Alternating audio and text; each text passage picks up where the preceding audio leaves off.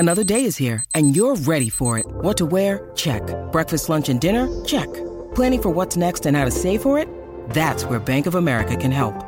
For your financial to-dos, Bank of America has experts ready to help get you closer to your goals. Get started at one of our local financial centers or 24/7 in our mobile banking app. Find a location near you at bankofamerica.com/talktous. What would you like the power to do? Mobile banking requires downloading the app and is only available for select devices. Message and data rates may apply. Bank of America N.A., member FDIC.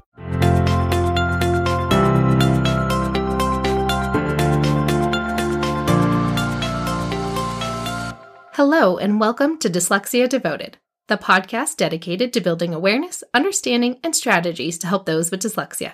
I'm your host, Lisa Parnello, dyslexia therapist and founder of Parnello Education Services. This show features information, stories, candid interviews, and experiences with dyslexia at all ages. Join me as we dive into today's episode of Dyslexia Devoted.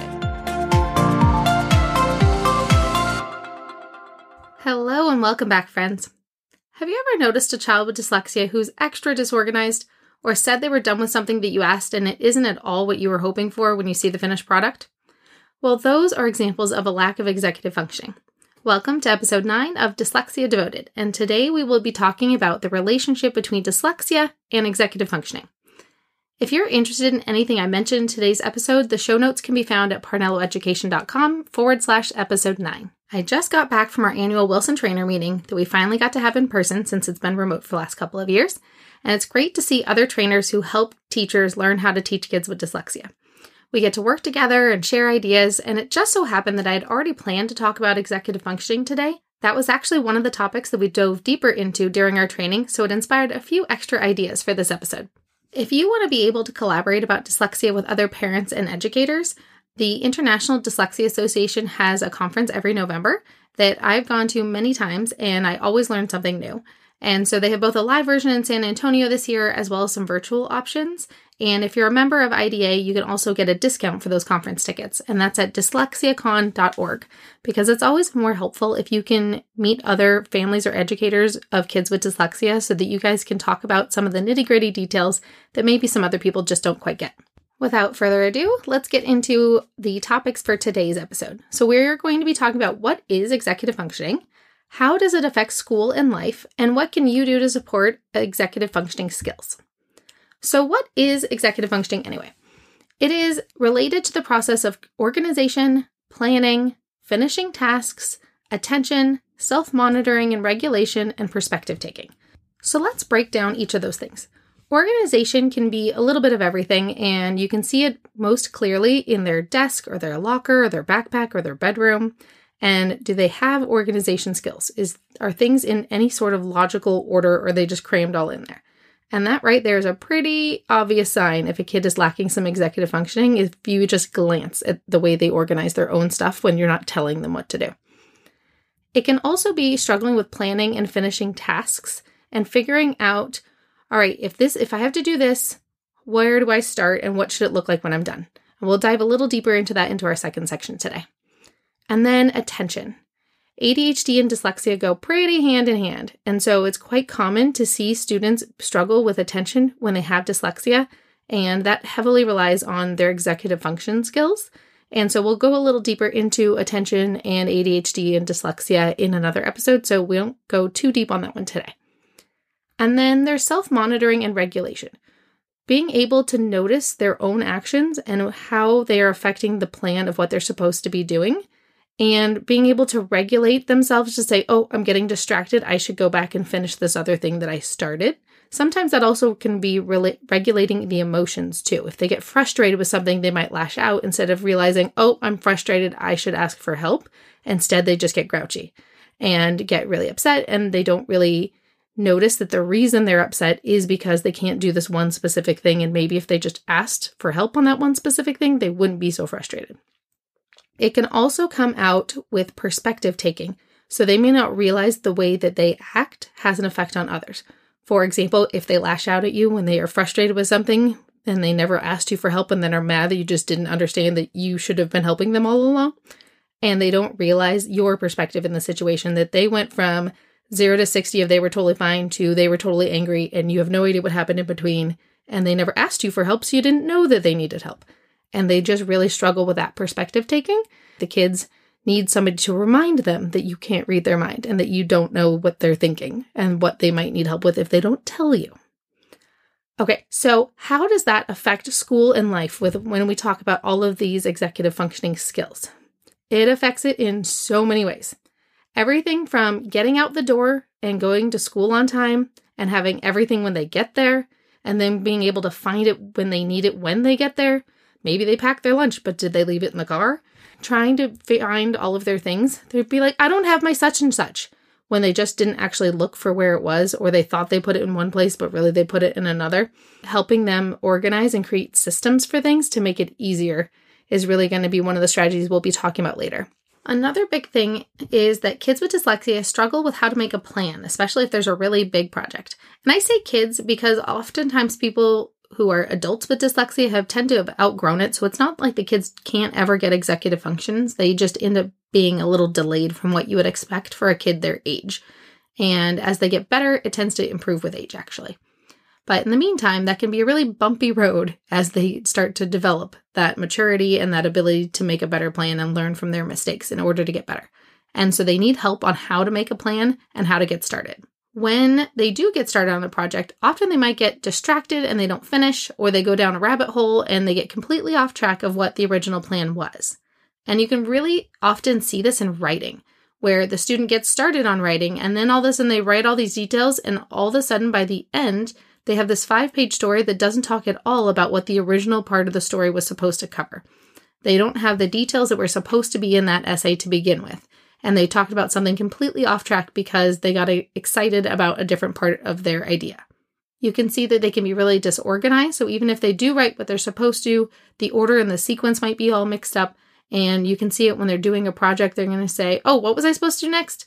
Even if they know all the steps, they can't always remember the order that they came in and have trouble reorganizing it and getting back on track and doing it in the right order of events that they should to get it done more efficiently. Another thing that you might notice is that a student gets something done, but it's not at all what you were envisioning. And sometimes I attribute this to the power of dyslexic thinking, as they have this amazing creative out-of-the-box thinking, but sometimes that means their answers are not at all what you expected. Doesn't always mean they were wrong, but it may not actually be what you wanted or what you were looking for that gets us to the greater goal that you were planning on to begin with. And so that part can be another bit of a challenge when we think about their executive function skills too. At the training last week, I loved how simple they phrased it, which is that those who struggle with executive functioning can't see the end product or how to get there. And so that brings me to my next topic.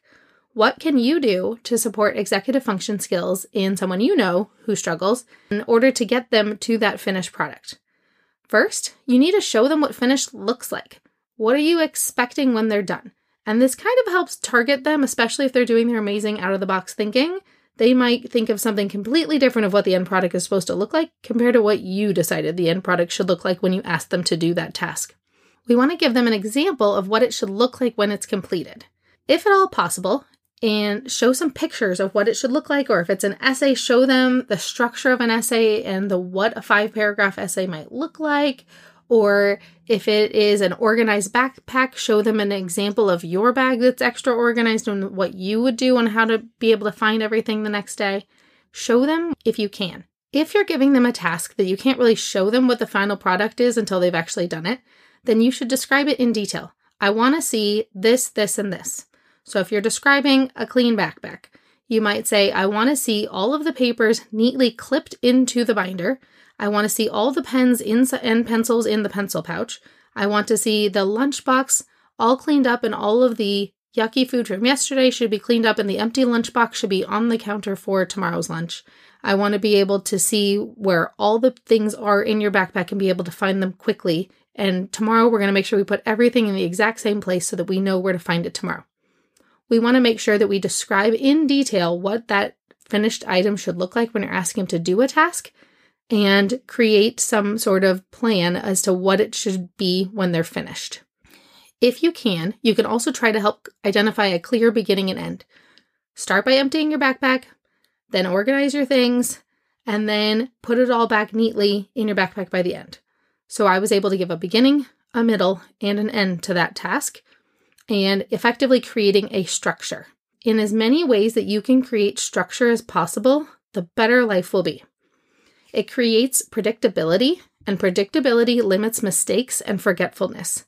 It becomes ingrained. I always do it this way. I start with this, I start with that, and then I go here. And I especially do this when I'm teaching a kid to read. If I'm doing a letter that has multiple sounds, I always have them tell me the sounds back in the same order. When you go all out of order, then you're more likely to forget something. You're like, wait, did I mention this other one? Oh, yeah, no, I did that one, but which one did I forget? And we want to make sure that if we do something in the same order every time, it limits how far off track you can get, because you always know, first I do this, then I do that. And it makes it a lot easier to make sure all the key elements get done every time. You're also able to tell if something's been forgotten, because first I do this before I do that other thing. Oh, wait, I didn't do that yet though, so I can't do this. I should go back and finish that first thing that I forgot. As an adult, you can also model how you create a plan. Don't just do it for them. So for example, I often, especially for my kiddos who struggle with executive functioning, will have my planner open in front of me during our tutoring sessions. And so it's not because I need to plan while they're in there with me. It is because I want them to see what I do, how I put important dates on the calendar, how I backtrack certain things, how I cross off something that isn't going to be the plan after all, and I move it to a new date. I show them how I put things in colors and how each kid has a different color on my calendar. So at a glance, I can see how often I see that kid for the week.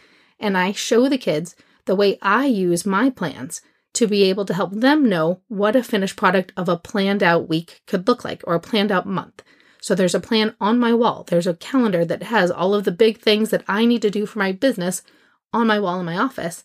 And the kids can see the way I make a plan, the way I write down, oh, I have this many students this day, so that means this day is going to be a busy day. And so I don't say all the names of all the kids, but I might put a number of I have 6 kids this day, and the next day I only have 4. So that helps me plan that this day will be a busier day than the next one.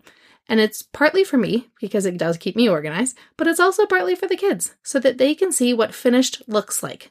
So they can see what a clear plan looks like and how to execute it, not just say, use a planner. Saying use a planner means nothing. Showing them how a planner works, showing them how you check things off after they get it done, and showing them what it looks like to use it properly can make a big difference on how effective it is when they go to do it themselves. One of the big things that you need to do is explain your reasoning, not just telling them what to do. So, for example, when I said that calendar that's on my wall, the kids would ask me what the numbers are. And so I would tell them, well, I put the number of how many kids I'm going to see that day this summer, because my summer schedule is not very predictable at all. And so I can tell myself a plan of how busy my day is going to be. And so I give them my reasoning. I don't just tell them what to do. I tell them my reasoning behind doing things. And if you're telling a student to do something, if you give them the reason why you want them to do it, then they're much more likely to do what you ask them to. If they think you're just being bossy and annoying, they don't care. They don't want to do it. But if you show them that there's a reason behind why you want them to do something specific, they're a lot more likely to do it. They're like, oh, that's a great idea. That makes sense to me. Okay, I'll do it. Versus if you just told them to, probably not going to want to do it. When you talk about your homework routine and how to make homework not quite such a battle, the biggest thing is to make it a routine. Look at the assignments at a certain time every day, maybe right as they get home. Actually, I would prefer after they go play and get a snack or something and reset their brain, not the moment they get home. And have him look at the assignments, make a plan based on when they're due and how big they are. If it's due tomorrow, we should probably get that one done today. If it's not due till Friday, let's look at the whole week. How many other assignments are due this week, and which ones are more important to get done first? If there's a large assignment, break it down into your own mini due dates. If this huge project is due by the end of the summer, then we'll say we'll read the book in June and July. The end of July, we'll start doing the summer project that goes with the book report. And then in August, right before we go back, we will talk about the presentation on how we're going to present this summer reading project. You're creating plans and goals, and they're little mini goals that seem a lot more achievable than thinking, I have to do this huge summer project. I don't know when I'm going to get it done. I want to go play. I don't want to do this. I don't want to do that. But if you set a goal of 20 minutes a day, an hour a day, whatever it is to take the project and break it down into pieces, it makes it a lot more manageable and less overwhelming, and less likely to have screaming battles to try to get it done at the last minute. Another really easy thing that you can do is set timers for breaks and saying, all right, I want you to work for 20 minutes. You stop working though, this timer hits pause. and having a timer going, and you don't let it keep going if they're stalling, because kids are the kings and queens of stalling. As soon as they realize what your button is, what they like to ask you about, they know that you'll answer and start chatting with them about to get them off track, and then you won't notice that they aren't doing their work. They are very mischievous, and we want to make sure that we account for that when we're making a plan. So when you set a timer, make sure the timer only runs while they're working, and then give them some sort of reward when they're done. And that reward can be any number of things. That reward could be a chance to go eat a fruit snack. It could be a chance to go play on the swings. It might be 5 minutes of iPad time. It might be getting to eat their dessert after dinner, because if they ate dinner, then they did their homework. Their reward is to go get their dessert when they're done, or creating some sort of routine that they get something pleasant as soon as they're done with this task they really don't want to do. So my advice is really just to make routines and schedules and help them make a plan. When you have to make a plan, talk out loud. Let them hear your plan. Now to recap today's episode. Today we covered what executive functioning is, how it impacts school and daily life, and a few strategies that you can use to make life a little easier for everyone. Because we all know when a kid has a bad day, the grown-up in their life also has a bad day. So if we can do systems and routines to make life easier and more predictable, helping kids create a plan, modeling what it looks like to create a plan so they see what your grown-up plans are and the way you structure things so that they have a model of what it should look like when it's done. Help them see what done looks like. All right, so if you want to learn anything else about dyslexia, be sure to check out that online course I have where I talk about the unexpected associations with dyslexia beyond just executive functioning. Go to parnelloeducation.com/courses. Thanks for joining me today, and I'll see you next time. Bye. Thanks for listening to today's episode of Dyslexia Devoted. Join us for our next episode by subscribing to this podcast as we devote each episode to different aspects of dyslexia. See you next time.